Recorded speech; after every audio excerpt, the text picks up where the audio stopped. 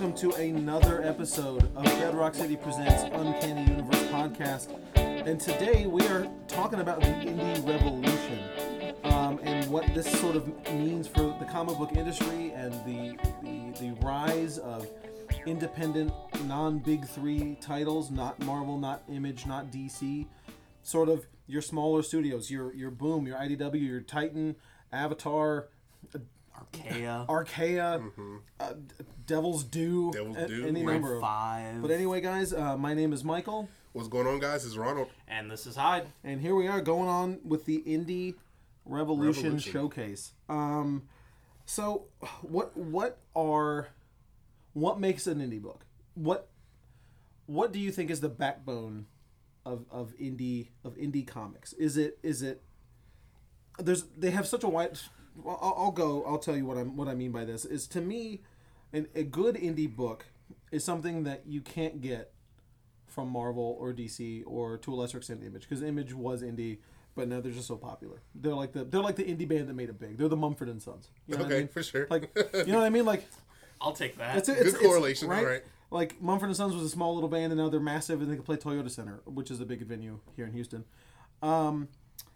They made it big, but so to me, indie books are going to be the things that sort of give you the stories you can't get, that have different people in them. They're not necessarily superpowers. They're going to have interesting stories, weird licenses, like Star Trek Green Lantern crossovers, sure. Doctor Who Star Trek, like I think Goofy. just licensing in general under that, because you look at things like IDW they have has Ghostbusters, everything, Turtles, almost. Transformers.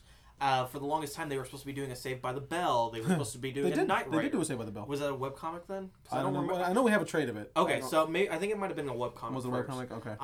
They were supposed to be doing a Knight Rider series at some point too. Speaking of webcomics, I think that is sort of like where they really took off. What a lot of these things took off, because like. At least the artists and writers. I never really got too far into webcomics myself. I was really into Penny Arcade a long time ago, which is one of the very early webcomics. Yeah, this is like pre-YouTube. This is pre a lot of things. But webcomics are sort of like the foundation for a lot of indie stuff, and that's where a lot of these smaller publishers find their talent. Like, one of my favorite current indie books is from Dark Horse, and the lady who writes and draws it hasn't done a book before. She just has a DeviantArt and a Tumblr, and this is where it's from, and it's an interesting talent farm, that we didn't have 10 or 15 years ago. This is a completely new.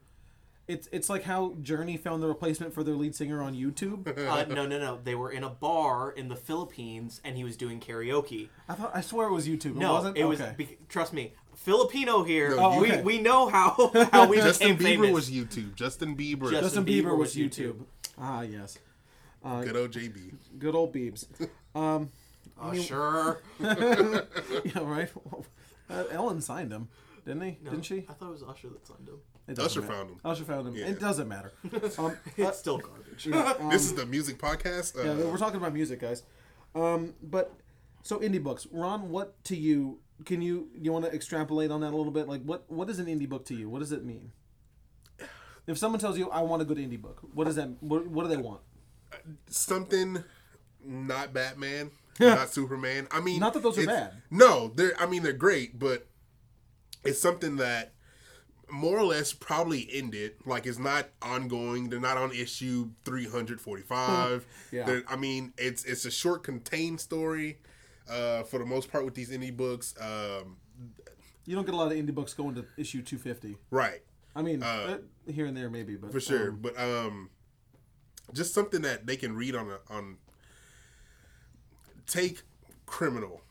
Criminal is a good indie book. It's a crime story. Who's that by? Image, I believe. Is it Image? Yeah, but But that's before they were super huge. Right, but then again, Image does take those indie they still have the indie stories, yes, and then they just have a bigger platform to get them out. But what about you, Hyde? So when someone says I want an indie book, what are they looking for? For me, what it is, I think it's a lot of more, like you said, the webcomic kind of startup, grassroots, right? For the most part, digital roots. But it's also more self-published, self-produced, written art. You get a lot of writer, artist, same person. Correct. For sure. I think that's really where Which it's is more really cool. homegrown and more personal for some of these writers and artists when they write these stories, and that's kind of where I go thinking more or less under the indie genre.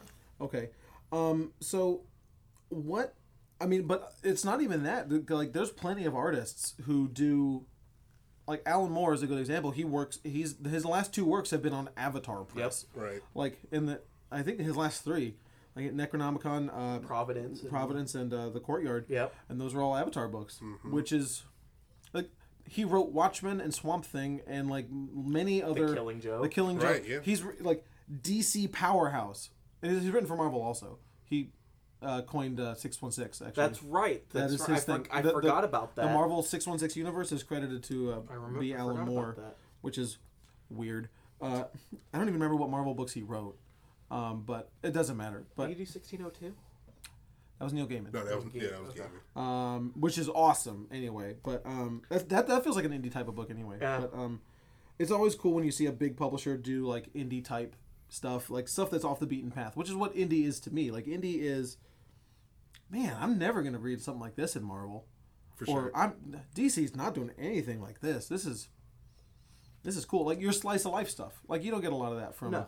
the big 2. Not the big 2. And last week we talked about the big 3. The big 3. But I think Image still, even though they're this massive powerhouse and the cornerstone of the comic book industry at this point, I think they still have that digital roots movement where they're pulling a lot of these web comics off and starting publishing. One of my favorite ones actually from them that we didn't get to talk about last week was Hinges. Oh right, yeah. I really like Hinges, and you can make fun of me because there's not a lot of words in Hinges. Right. A lot of pretty pictures. Yeah, I was looking at Hinges actually. I think it was you were showing it to me. And you were like, there's not a lot of words. I'd never looked at it, and sure enough, I was flipping through. Wow, there's really not much talking. It's a lot more of a visual story. There's another indie book comics that are, so that's cool. There's another indie book that I really like about that, but Hinges is about this girl that comes across. Essentially, it's almost like a familiar, but think of it like a Lilo and Stitch kind of vibe. Okay. And she's in the society that they're all puppets. Everyone's a puppet controlled by something. And they all have a predestined path that they have to stay on. And this familiar, essentially, makes her go off this beaten path. And whatever higher powers in this universe does not like this. So it's sending these other creatures into this protected area of these people and just starts causing mayhem. And I really like the whole idea of Hinges as a general genre aspect. And is it just one? It's 2 volumes now, actually. Image just released the 2nd volume probably about a month and a half ago now. Yeah. And that one actually has a lot more plot development, and you find out where the story's going, and it actually has a really... It's a lot more words. It has not that much. Well, don't go too far there. It's not Watchmen. But it has a really sad ending. Oh. And I'm really excited to see the next volume. Actually, the creator, and I can't think of her name for the life of me right now, actually has her stuff on Kickstarter right now that you can actually help her get Image to recognize this book again. Okay. To start it back up. And That's cool. I've actually promoted her through that a little bit too, just to show how much I like this book. I've bought both the trades and I've helped do the Kickstarter as well. That's cool. You get that a lot with Kickstarter. It seems to be a really good destination for people who don't have a publishing house yet, or for their story that's mostly done, or they need help to get it done. Yep. Like, this is gonna out one of my favorite comic tropes, or comic themes is I really like animal books. Do you now? I do. That is sort of like my thing. If there's a new book with some sort of a critter on the front, everybody will show it to me and go, "Hey, look, Michael, you getting this?" Yeah, maybe. Grizzly Shark. I did not buy Grizzly Shark. Grumpy Cat. Kennel Block Blues. Warriors. Well, that's what I was about to talk about. Was Squarriors, which was a Kickstarter book. Was picked up by Devil's Due, which I'd not really heard of before. And it was a weird price trade. It was $18.99, not $19, not $17. It was $18.99.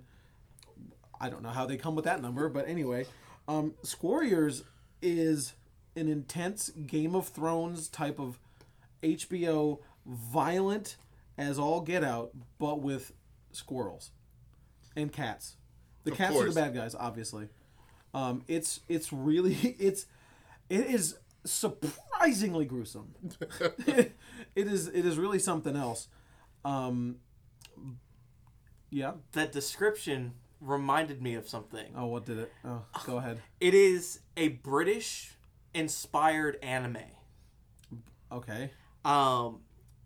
Set in 1978. It's called Watership Down. As in, you mean the novel? Yeah, but it was.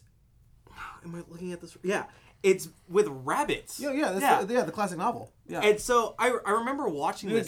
Most as movies you saw as kids you saw the movies. Yeah, and you look at it now. That thing is brutal. It's gruesome. Watership Down is a gruesome book, man. I remember I saw the movie. And of course you read it.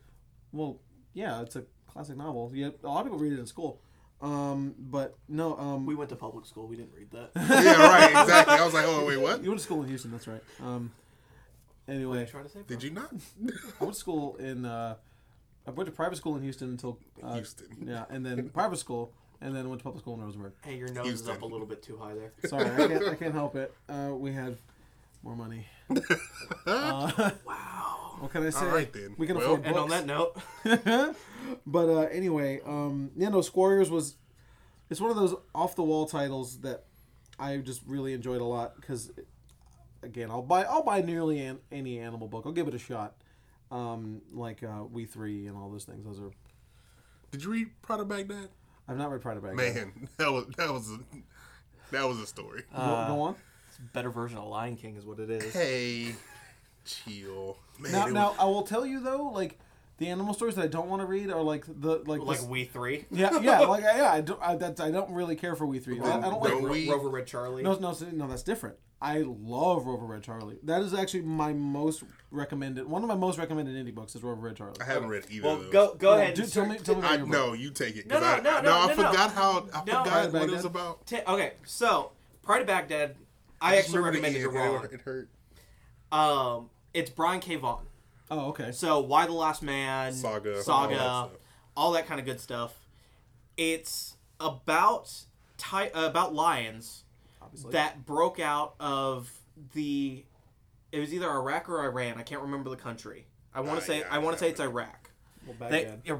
Baghdad. Yeah. It would be wow, Iraq. look at that. It would be Iraq. Anyway, go on. We're geniuses. Geography. We're geniuses here. He's a history teacher. Folks, somebody also did go to private school, so obviously. Oh, that's true, right? Yeah. I went to private school through first grade, so it's not really that big of a deal. So they're in Iraq, and it's actually about when U.S. troops invaded Baghdad, and they caused enough destruction where the zoo gets destroyed. Okay. And it's a true story about these lions. Yeah. These lions these lions actually existed. Yeah. Michael, no, it's so good. It's really good. It's good, but it hurts so much. And I'm not going to spoil the ending for it because I think that's really the major selling point for this. But it's about these lions going through the Baghdad war zone of the first occupation. Yeah. Is that the proper term to use for that? It was a military conflict. Military conflict, that's right. Military conflict. And officially, it's about them going through and avoiding the soldiers, avoiding the gunfights. That sounds like it's probably pretty good. Who put that out? Do you remember? Image? No. Is it not? Because it's in our small press section, I think. Isn't it? Man. But either way, it doesn't matter. But a story like that can come from anybody. Which is what the indie thing is about. Right, for sure. Is that you can get these types of stories. It was Image. It wasn't Image? Really? Yeah, it was you can Image. Get them from anybody. No, Vertigo. Okay, that's what I wanted. Really? It was Vertigo. DC? It was DC's Comics Vertigo. Okay, fair enough. I wanted to say Dark Horse, but I knew it was Dark Horse. Vertigo. Yeah. Okay. So that Vertigo and what is it? Icon is Marvel's little indie imprint, and Vertigo is not so indie. DC's not so indie imprint. Yeah. Because they have Sandman, right? Like. Yeah. They have Sandman and iZombie and Preacher. Yeah. Right. Okay. I mean, they got some big ones. They got some big ones for sure. Yeah. They're the image of that. But yeah, so Pride of Baghdad, Vertigo, kind of indie mainstream, but no, that sounds intense. I don't know if that's a book for me. Well, it's like that one, and then Beast of Burdens, going on that same trope of animal comics. That one is Dark Horse. Okay. And actually, they came out of, I want to say it was the Dark Horse Quarterly was where the first story for Beast of Burdens came out. And man, that book hurts. Really? Oh. I never pick up those Dark Horse Quarterlies. Those are worth it? Sometimes. You mean the Vertigo Quarterlies? No, it's the Dark Horse Presents. It's Dark Horse Presents. Okay, Presents. It's Dark Horse Presents. And man, it's intense. It's about a pack of dogs, domesticated dogs, that have essentially like a soothsayer dog. Okay. That can tell when supernatural things are going on. Obviously. And so like it's this cat that comes up and it's like, hey, something's weird's going on with this one animal. Or something's going weird with this kid. Sure. Or these puppies have gone missing.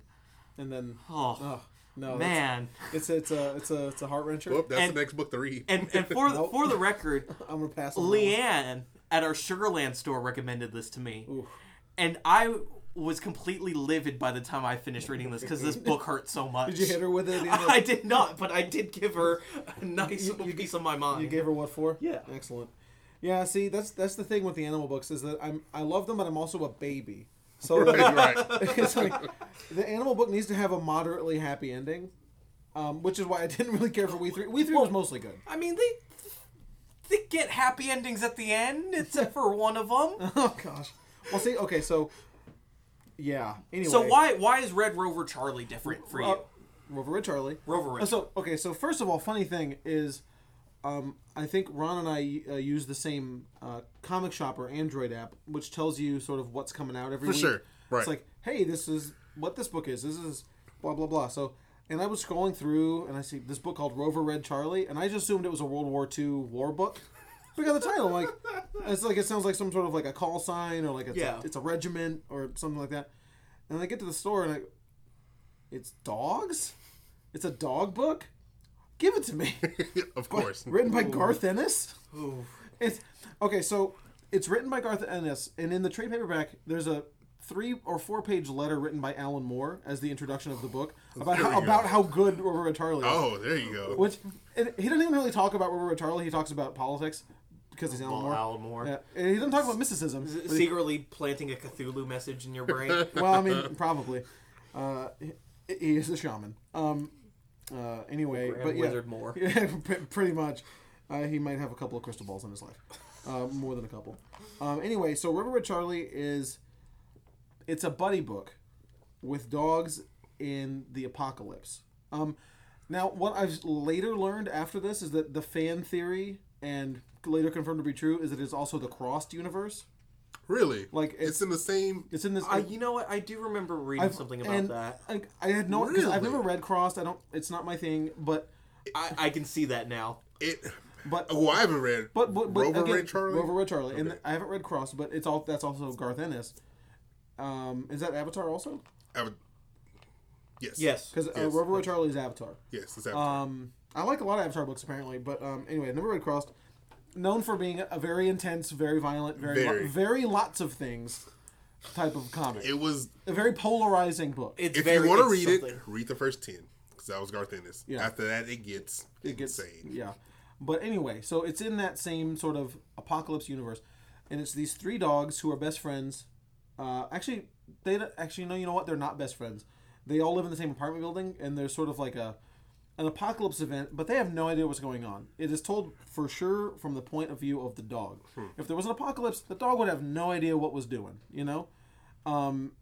And so one of the dogs is is a seeing eye dog, and his owner is blind, and all their owners are killed in this like a huge fire, and the dogs escape, and they band together, and they talk, but whenever they are barking at somebody, the word bubbles just like, I'm a dog, I'm a dog, I'm a dog, I'm a dog. I remember you told me so about hilarious that. I thought that was pretty good. But without, because this is an important spoiler to me, so I will mention it. There is one of those sort of Walking Dead fake outs where you think one of the characters is dead and then they're not, which is essential to me. Because otherwise I would have been really mad. It's like he's like he just loses a paw or something. Like, fine, I'm he's okay fine. with this. He can make it. He's okay. Well, you think he's dead, and then like the last like couple pages of the book, he's like, "Hey, I'm alive." Like, Okay. yes. But it's great. And like the cats are like these maniacal like gang. So like cats in are. real life. So like cats. They're like real life cats. Yeah, they're basically real life. We real both life have cats. We know how Yeah, this how this exactly. works. No, cats are evil. My brother has a cat. Cats I are love evil. cats, but yeah, they're like real cats. But no, I love Rover Red Charlie. It's one of my most recommended trade paperbacks. So I wonder then if that's in the same universe as Crossed. I wonder if God is Dead is the whole reason why Crossed and Rover Red or Charlie are happening. Oh, I haven't read Because it's still Avatar. Yeah. Is it? Okay. Yeah, it's Avatar. Yeah. Is it Garth And Ennis? it was written by Hickman. It was- the Oh, it is Hickman. the first 6 issues. Yeah. And that it was to me. I picked that up. It was interesting because what it is, it's all the pagan gods Okay. against each other. Right. They're tired of it. They're Sweet. tired of this Monotheistic? Thank you. Tongue tied here. I got you. Of You're this good. society. So they're like, no, we need to be the dominant religion now. Yeah. And what ends up happening is like, all right, Norse gods, you got the North. Chinese gods, you got this. Sure. Aztecs They got divide up all the of world. America. Yeah, they divided up the world. But as gods generally tend to do, they get greedy. Ah, yes, of course. So- Therein lies the rub. They start all this, and actually, the world news is run by the Egyptian gods, which is great. That sounds excellent. Because Sounds like, how have I not read this? and the first 6 issues are really good, but you kind of see where it's going really early. Do you still on. read it, or did you I bail don't. on it? I did ended up bailing on it just because it got a little bit ridiculous. Oh, it got a little out of hand. Have you read it? Still So- going on. I read the first volume. I didn't care too much for it. Wasn't your thing? That wasn't my cup of tea. But it is still popular. Like, Right, people do for like sure, it. yeah, yeah. I think they're It's going. still They're going going on 40 now. I think they're going Yeah, on. they're- No, I think they're going on 50. No. I could be wrong. They might be going on 40. I feel like I'm wrong. They're going up Either- there but now. they're. I mean, way. it's still going on for sure. Yeah. Either way, they're wow. Yeah. So I and still feel like that's a new book. Okay. my thinking is because of all this Yeah. Interconnectedness of and- Avatar. Yeah.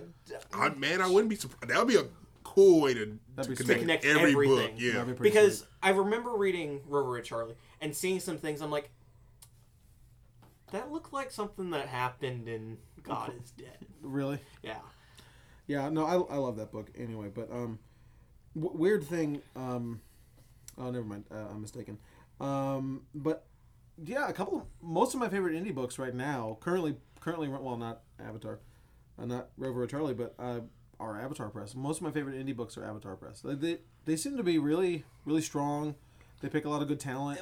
I mean, like they have Hickman, they have Yeah. Alan Moore, they have Garth Ennis. But a lot of those books too aren't everyone's cup of tea. Oh, no. Avatar is very gruesome. Right. Well, and that's what's great about indie. Yeah. Is that Marvel and DC, and to a lesser extent Image, not really Image as much, they sort of have to be Family they, friendly. they have to be the Windows. Yeah. To use a computer analogy, Windows has to be compatible with every product in the world. Every piece of hardware has to work on Windows. So Windows has Unless to you're be. Yeah, well, yeah. Well, Right, yeah. well, you have to buy Mac specific everything. But if you buy anything off the shelf, you know it's going to work with your Windows machine. For sure. Which is how it's going to work. Which is how Marvel, they need it to be accessible to most everybody who's picking up the book. They don't want anybody who buys this go, oh, I can't read this. This Marvel Right, book. for sure. Which is, aside from Marvel Max, which they don't really do anymore. That's true. They don't. no. But That a was lot good of stuff. a lot of their like darker titles Which was from Garth Marvel Ennis also. ends up coming from their Icon line. Right, So right. Icon, Their Max from yeah, Punisher. but their Icon stuff now is Powers. Powers, is their Powers is their big biggest one for sure. one right now, especially with Sony picking up the TV show rights, and I think season 2 actually just started. I haven't watched that. It's about to start. Is for it sure. still PlayStation exclusive? And Yes. yeah, That's annoying. That's kind of the really big downfall with it. Is Unfortunately, it PS4 or can I watch on PS3 also? You watch? I I, think mean, you can it's, on it's PS4. anything with Yeah, PlayStation just- Can I Network. watch If it on you my have- Vita? Can you watch? Do TV you, on Vita? do you, You can do watch you, Netflix on there. Do you still have a Vita that works? I do have a Vita that works. I got one for free. I mean, I guess so. I mean, For me, Powers is what Agents of S.H.I.E.L.D. on ABC should be. okay. But it is a darker content show, so it's not for everyone. I've never read or watched Powers. Powers is cool because it's about this government agency that yep. deals with superhero crimes. Shield. Okay. Yeah, and they go round up all the villains that are killing other people. And then there's a civil war, and then... Well, it's written by Bendis, so... yeah, I mean... Oh, wait, how about that? Okay. So, that's kind of one of their big publishing things from Icon right now. Interesting. But you like Powers a lot? I like Powers. I like Powers back when it was with Image, though. Okay. OG Powers? Yeah, OG Powers. It was actually only the first 10, 15 issues that were with Image, and then it switched over to Icon. And then Marvel, once again, they ended it, and then they picked it back up maybe about a year and a half ago now. They started re-releasing the original issues, didn't they? Yeah, they re-releasing with a new series. With a new series, yeah. There's a new series. Interesting. Okay. Ron, what about you? Like, what's an indie book that you are just all about? There was one that came out not too long ago, probably early, middle of last year. Okay. It's called Lady Killers. It's by Dark Horse. That's I've never read that. That's a book. It's over, right? Yeah. It was 4 or 6 issues. I think it was 6. I believe it was 6. But not related to the Coen Brothers movie, Lady Killers. No. Okay, I assume no. But it's with Tom Hanks. It's set in the 1960s. Okay. In this lady, she's a housewife. Thank you. But secretly, she's an assassin. Of course. Man, like you do. It's what? Go on. So like,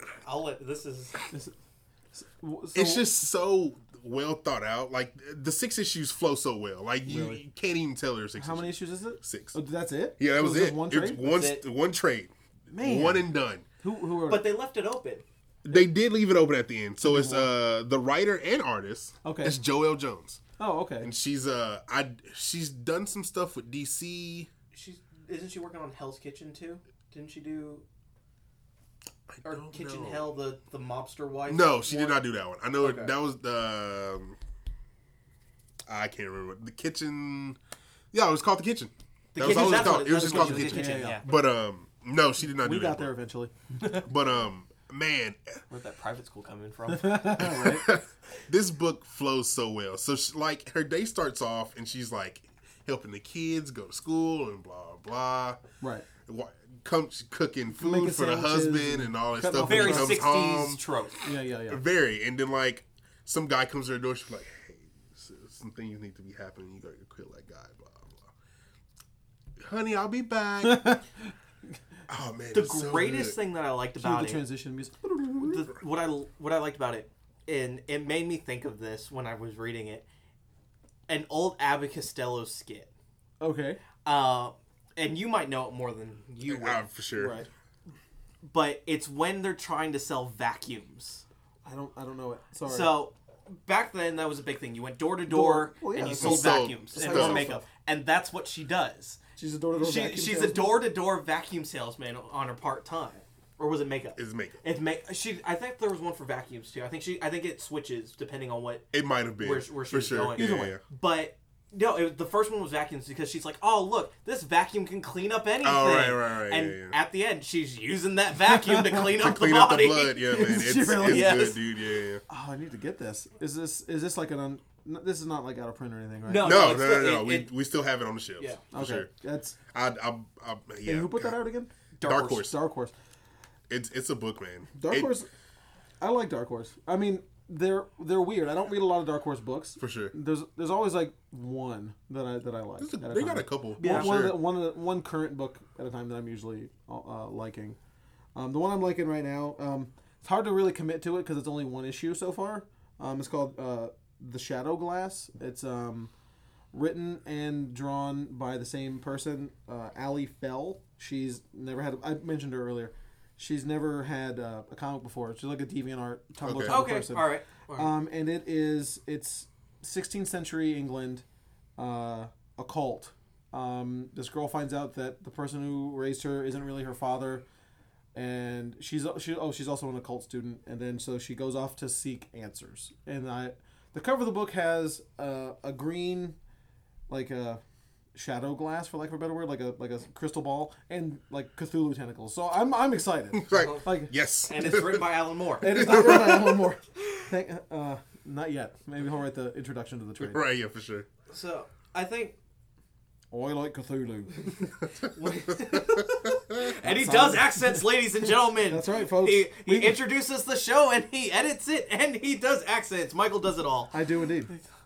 So, I think actually one thing that we should kind of touch base on when we're talking small press. Yeah. And it's really kind of hard to call him small press, just on a personal level. Alan Moore?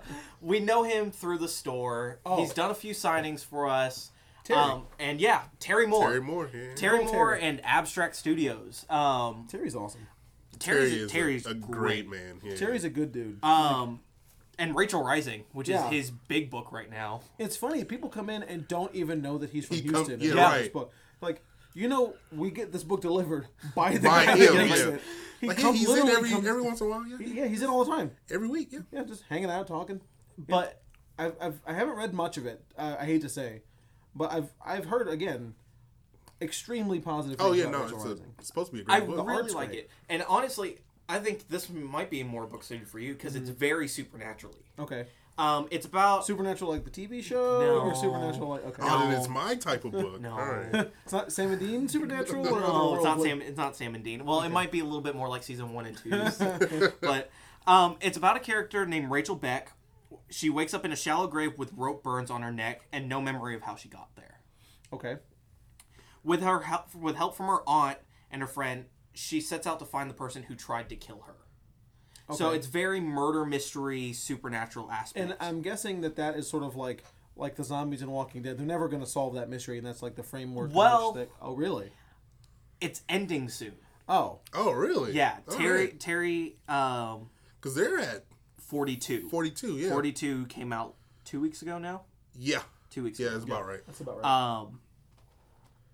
Terry has announced a while back that Rachel Rising will be ending soon. Man, all right. So that's actually going to be kind of really upsetting because I'm really enjoying the journey that Rachel's going through right now. How long is it? Because it's not necessarily once a month, is it? Or is it? Yeah, it almost- is once a month. Is it once a month? It is once a month. I sometimes feel like there's more gaps, but okay. There might be a few gaps here or there, but for the most part, I believe it was once a month. I haven't really noticed Terry missing once Right, a month. yeah, for sure, So, yeah. But his stuff has just been really well thought out and well drawn. Strangers in Paradise was a really Paradise, fun yeah. one to read. Echo was a lot of fun to read. He did and a these- spin-off Kids and Sip Kids. Sip Sip Kids, Kids, yeah, Stranger yeah. in Paradise Kids, right. which has it's still a lot of fun. It's the Strangers in Paradise story just in kid form, Yeah. which is Like which I Batman really Low enjoy. Gotham type of Yeah, thing? exactly. Yeah, okay. Um, I like those two. I like animal books and I like stupid kid books. Like stupid versions of, kid versions Itty of- Bitty Hellboy, I do like Itty Bitty Hellboy. Little Vamp. I never read Little Vamp. Oh, you never read Little Vampirella? No, I didn't. I missed that one. I somehow forgot to add that to my Or list. Little Ernie. Oh, I didn't read that either. Yeah, there's a Little Ernie Little- one yeah, too. it was As a in- Little Ernie. As in Evil Ernie? Yeah, it's Yes. an Evil Ernie. Is a little Lady Death in there? I don't I don't think remember. I don't know. They if might she have done a was in cover like that, but Okay. I don't remember there being one. Little Ernie. Wow. But so Rachel Rising, they're on 7 trades now. it. Yeah. Yeah. they are. Like I said, it is How long- ending soon. It's been running for a couple years. Yeah, 2010 I think is his start on that one. Wow. Okay. Well, I mean, we love Terry. Terry 2011, no, 2011. Terry- Terry Terry's did awesome. our cover for. We have an exclusive cover for Archie number one. That was done by Terry And it's Mark awesome. Wade. And Mark Wade. And- Well, Mark Well, Wade. Mark Wade wrote it. Mark Wade helped him with the cover. I mean, I have a Batman drawn by him, so he's got to be someone. Do you over really? there. Yeah. Someone came up with him. He's like, "Can you draw?" And he's like, "But I'm a writer." He's like, "Just draw, Just draw me a Batman." Batman. Okay. And I was like, "That's a good idea. I'm gonna have you do that too." Mark, draw me a Batman. That's an amazing idea. I'm gonna start doing that at cons. To Just to writers. Get writers like, hey, Mr. Alan Moore, can you draw Spider-Man?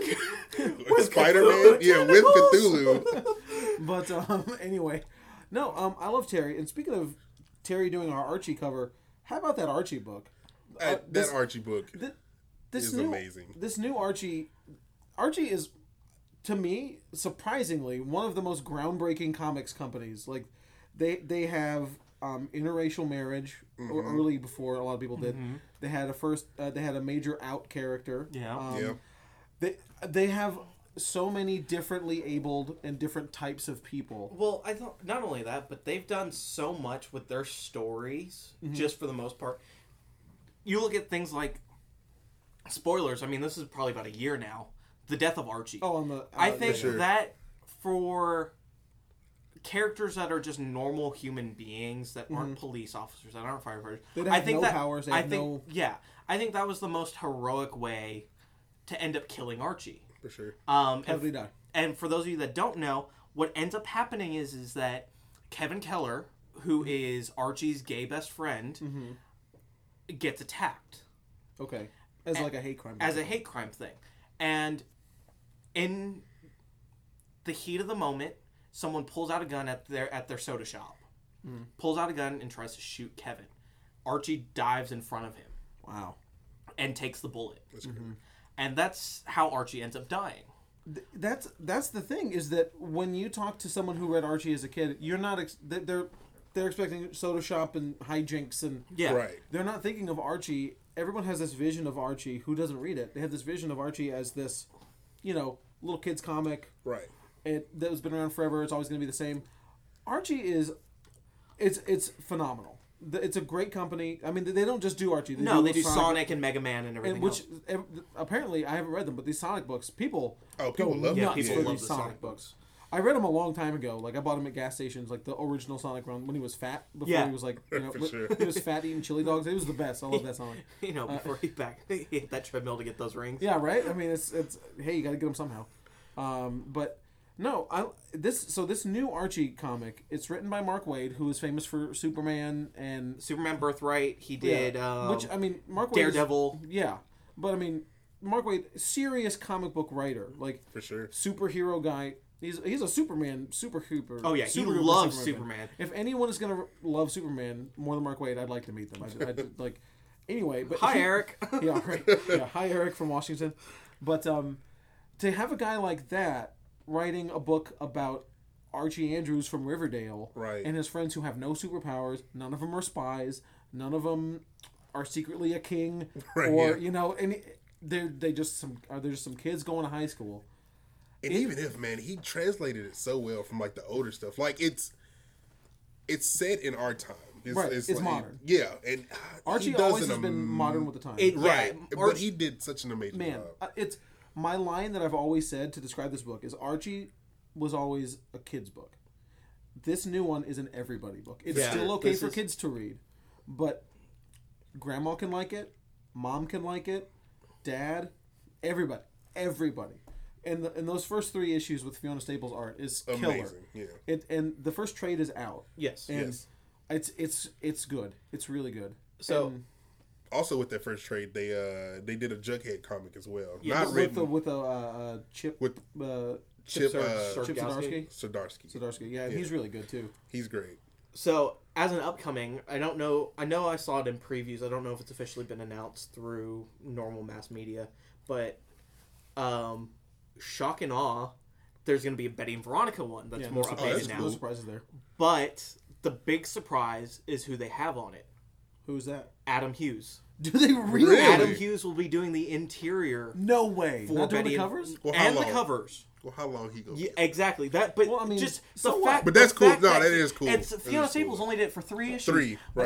But I think that's amazing. I think that's sort of like Sesame Street syndrome, right? How you get all these like super famous people that are on a children's program and bring legitimacy to it. I'm still waiting for Game of Thrones people to come up on Sesame Street now. They're on. They're on HBO. Oh, one head cut off. Yeah, right. Exactly.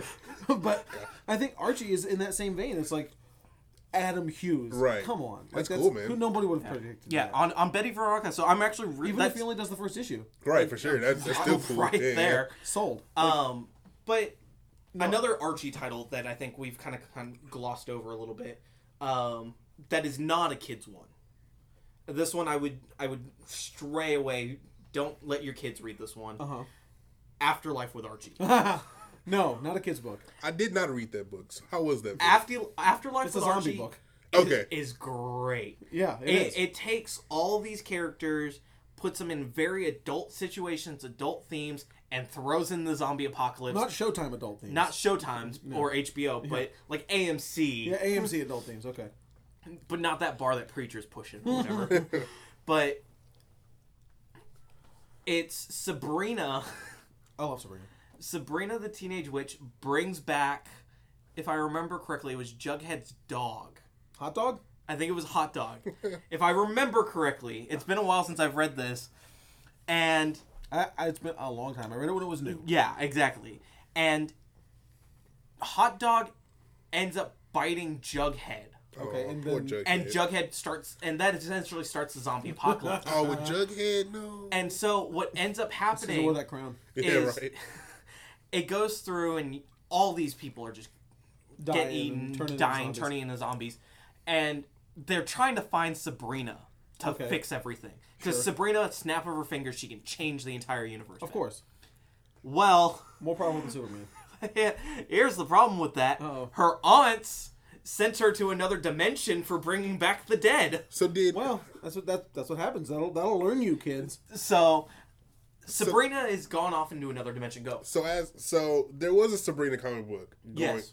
Was that tied into? It was that same Sabrina. The Sabrina comic as well was not really intended for kids. It's definitely a darker Sabrina comic. Right. Which we had a cover for too. Right? Yeah, it's still a great book. Yeah. Archie's so solid. Like, the Archie publication house in general has just been They even have a little imprint. Was it Black Mask? Or is it not Black Mask? It's not Black Mask. It's not Black Mask, but they have another indie... Do they? They do, because I know... And I only found out about it in the computer when I'm changing things for back issuing, but they have a mature imprint. I feel like it is Black Mask. It might be Black Mask. I don't recall offhand. Because what's... No. Because Black Hood is under it. Black Hood? Not Black Hood. Yeah, no, Black Hood, the book. Oh, okay. The Black Hood, the book. I see. I don't know. But either way, Archie is... It's weird to call Archie indie because they've been around for as long as, some of these other things. Like, they've been around longer than Image. Yeah. They've been around nearly as long as Marvel and DC. Archie's old and they're been around forever. They're up there. So yeah. It is weird to call them under that Image publishing or that indie publishing. But they kind of are. But just because there's not a lot of exposure to them. And I think... Now, especially, Archie has his own TV show coming out. Yeah, live action. On CW here, I think, in the next year. I think the pilot just finished. It's called Riverdale, right? It's called Riverdale. But going on about small press and everything else, and just smaller titles, another book that I think is kind of one of the... It pushed the boundaries for artistic expertise, at least, under that standpoint, is Jim Henson's lost script for Tales of Sand. Okay. Oh, yeah. That book... I didn't read that. ...is... You don't read it. Oh, right. You don't read this book. It has that Rat Race feel mixed with Inception. Okay. Is really the roughest way I can explain this book. Okay. And I love every bit of it. And that's a book that I've had to go back through 6 or 7 times. Because what they do is you have to pay attention to the art. The art plays the story out for you. There's a little bit of word bubbles here and there. But behind the art is what you need to pay attention to. Okay. Because behind the art are excerpts from the actual from the actual script. Okay. And that gives you more of the story to That's it. Cool. And it's just... I know... Again, I've never read it, but I've seen it on the shelf, and it looks visually, it's a really nicely made book. It looks really enticing. It is a beautiful, beautiful book. It looks great. It's definitely worth a pickup. Just out of the fact the artwork alone is really what draws me into that book. The last thing I'll say on indie stuff like this is going to be, I really like... One thing you can't really get from Marvel and DC are slice of life books. You know what I mean? Just sort of a... Hey, this is what this is about. This is this guy hanging out. Not as much as you do, not as well thought out and well done as indie. One of my favorite ones is Wet Moon. It's written by Sophie Campbell, Ross Campbell at the time. It's a sort of a gothic alternative lifestyle group of friends hanging out in their apartment, and it's just a lot of fun. The art, Sophie Campbell is one of my most favorite artists. She's great. She did Glory, which we talked about on the last Image one. And just real quickly, I wanted to mention, it's one of my annoyances with that is that she has transitioned recently into Sophie Campbell, and she's I went to go look this up to go find out if I could get a commission or if she's going to be at a show recently, and then I found out that she said she doesn't really feel comfortable doing shows because of negative feedback from comic book fans and people just being negative towards her and all these things. And I want to say I think that is a really lame and uncool of the people that like these indie books that are so inclusive and so for everybody. And we sell the shirts. Comics are for everybody. For sure. You know, like you don't get to belittle somebody because they are different. They like something different. It's just I want to go to a con and get Sophie to do a picture for me. You know what I mean? And I think that hopefully with this indie revolution, we can sort of overcome this problem of people just being. And people have a problem with women creators in general, trans or otherwise. People just seem to give women a hard time unless you are, writing, Bitch Planet or, some of these other really popular penned by women books. If you're Gail Simone or Kelly Sue DeConnick or these other people. So I think that is thankfully a really good thing that is coming out of indie. However, I think that there are some other things, which is going to lead Hyde into our shop talk thing, which is there are some drawbacks to the indie revolution. There are some. Before we get into that really quick, though, one thing that we've kind of skipped over with the indie revolution is actually Boom Studios. Oh, right. Boom. Boom Studios have done a lot of heavy hitting, more of that slice of life kind of books with Giant Days and Klaus is doing another one. Snowblind. They're doing. There's animals.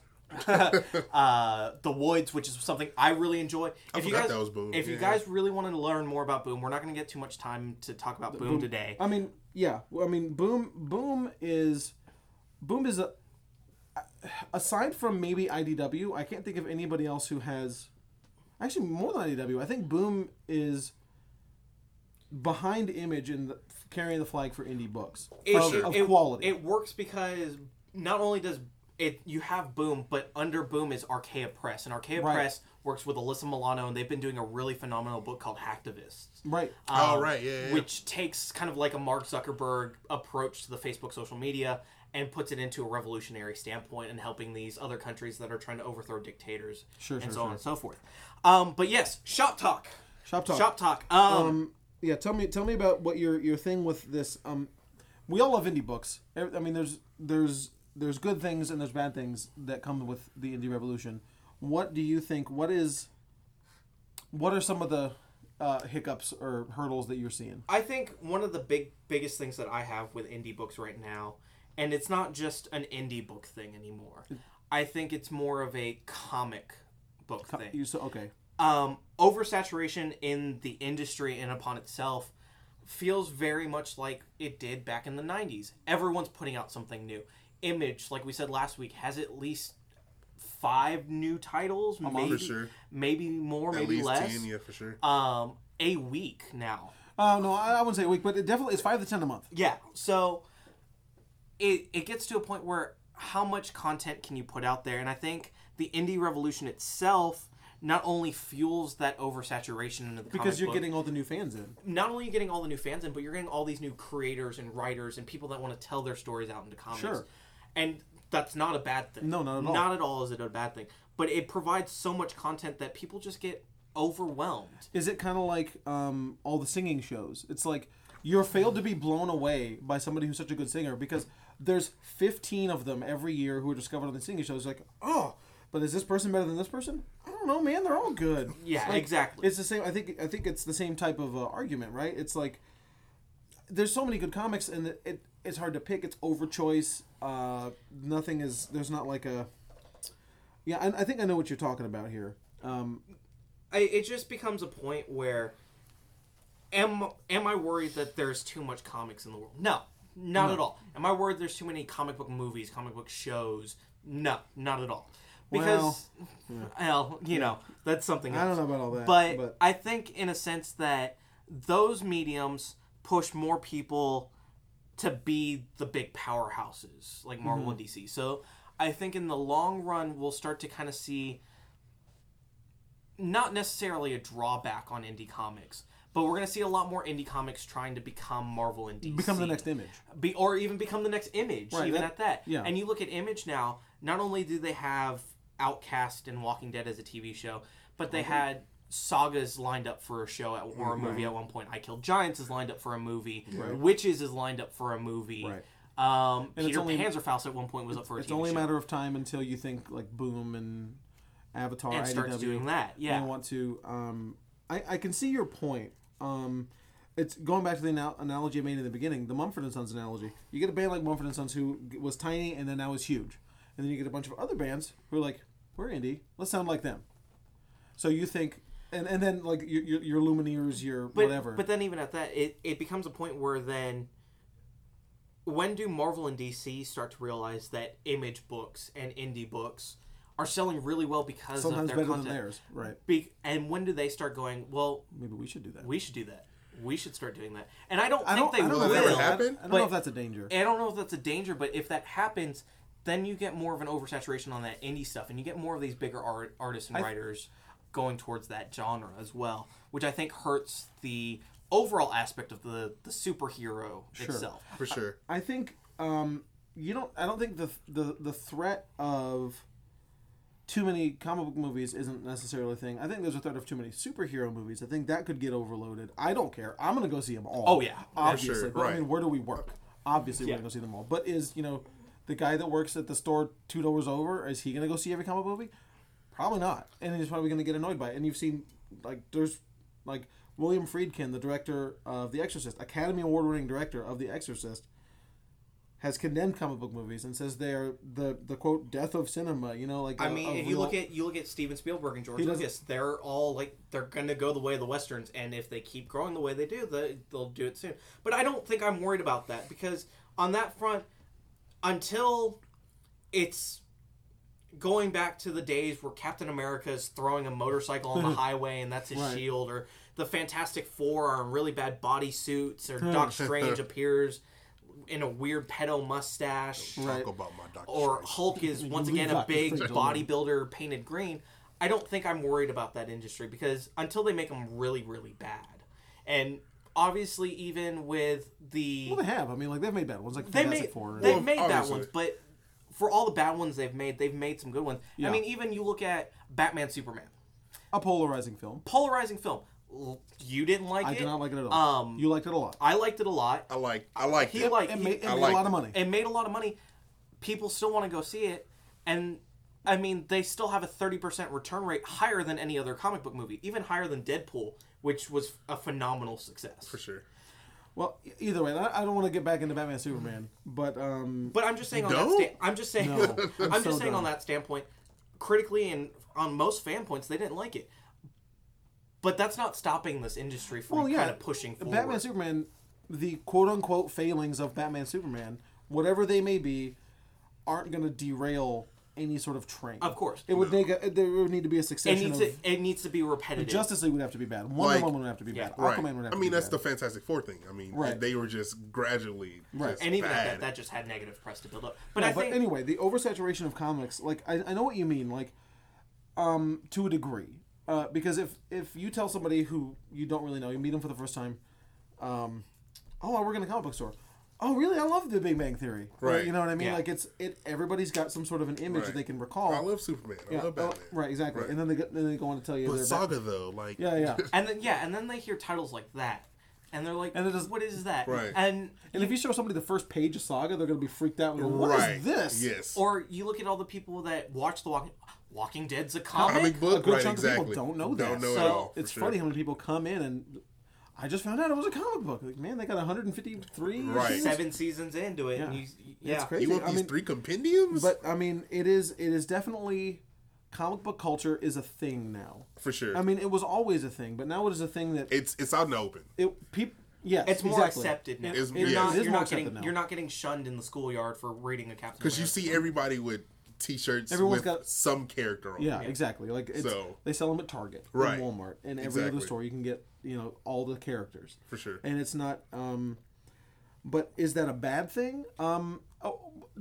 So what you're saying, I think, is that it could lead to a more watered down version of the stuff that you... It could be it not only a more watered down version, but I think with so many, especially with Image too, Image is just pumping out, and not all of them are bad. A lot of them are good.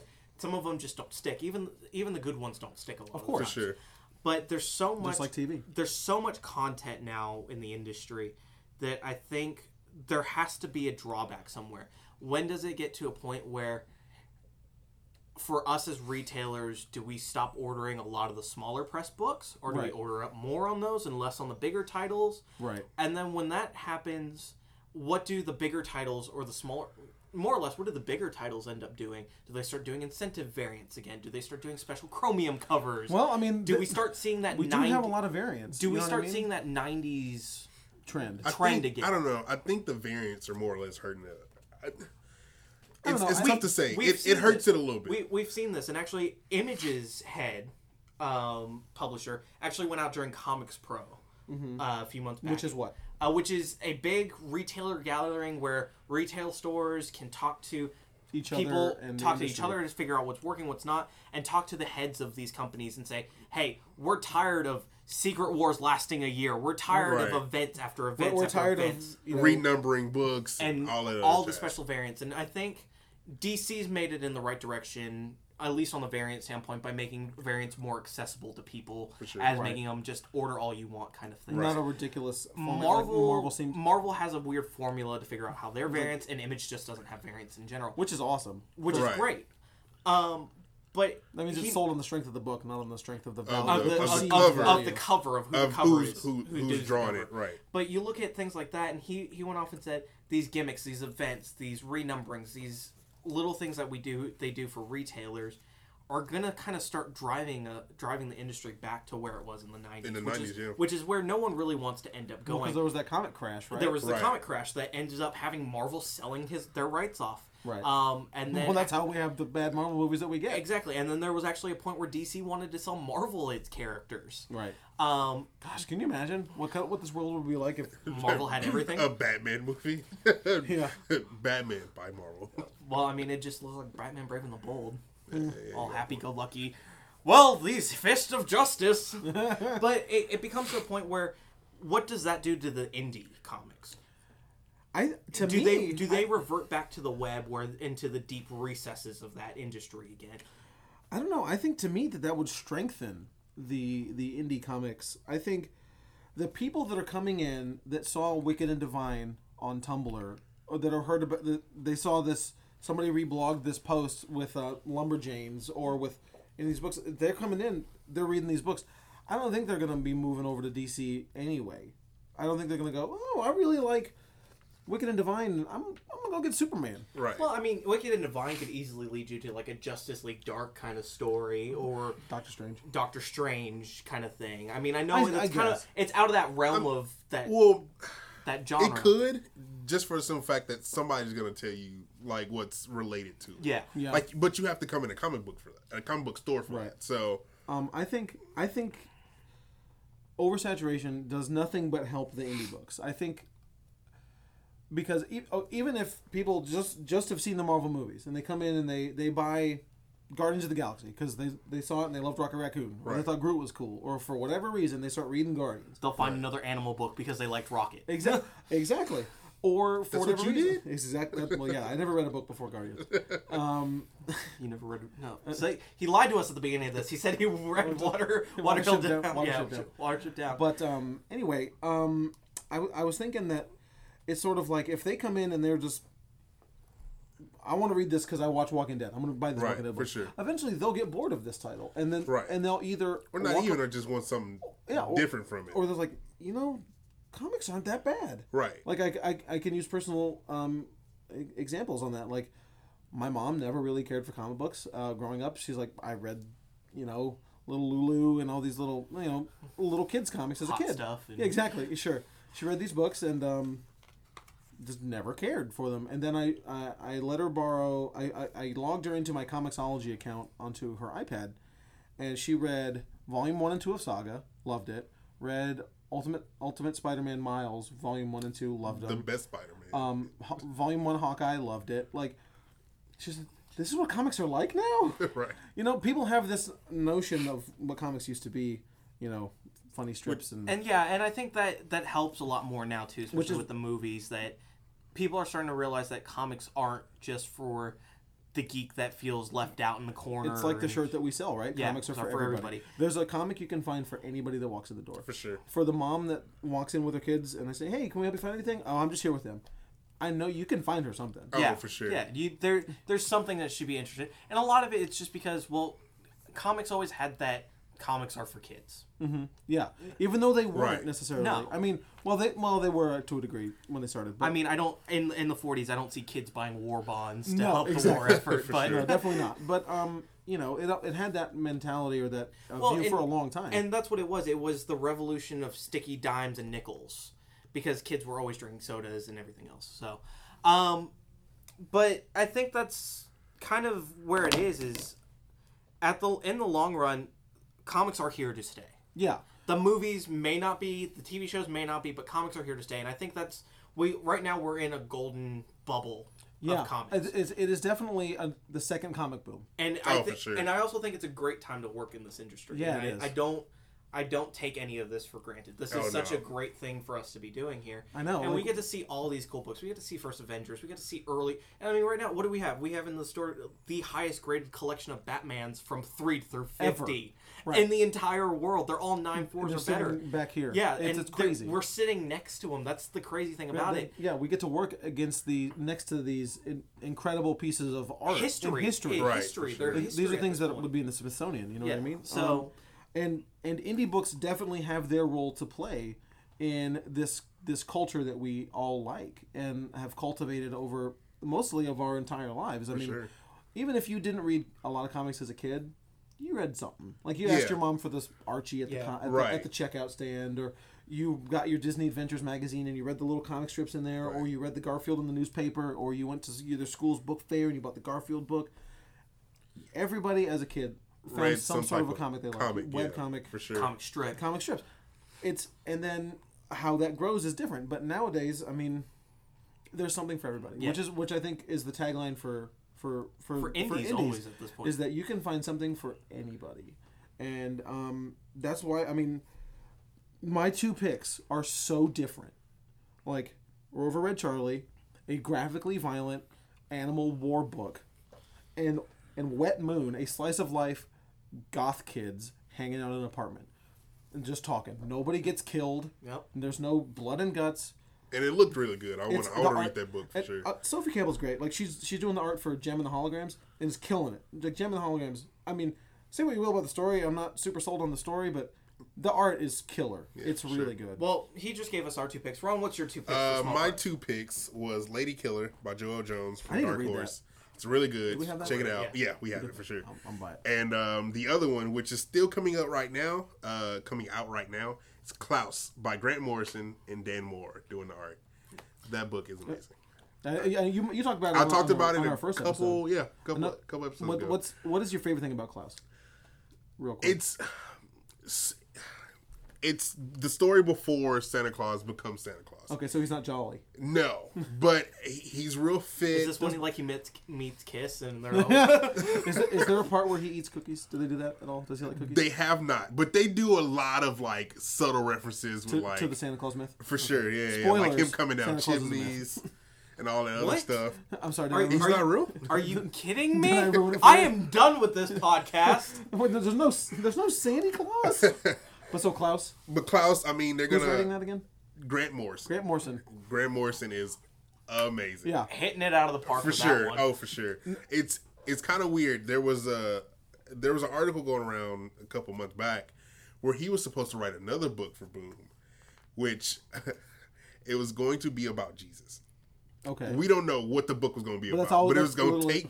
Because, I mean, basically what he did, he took this fictional character, Santa Claus, right, and told a different story. Why is everyone saying this?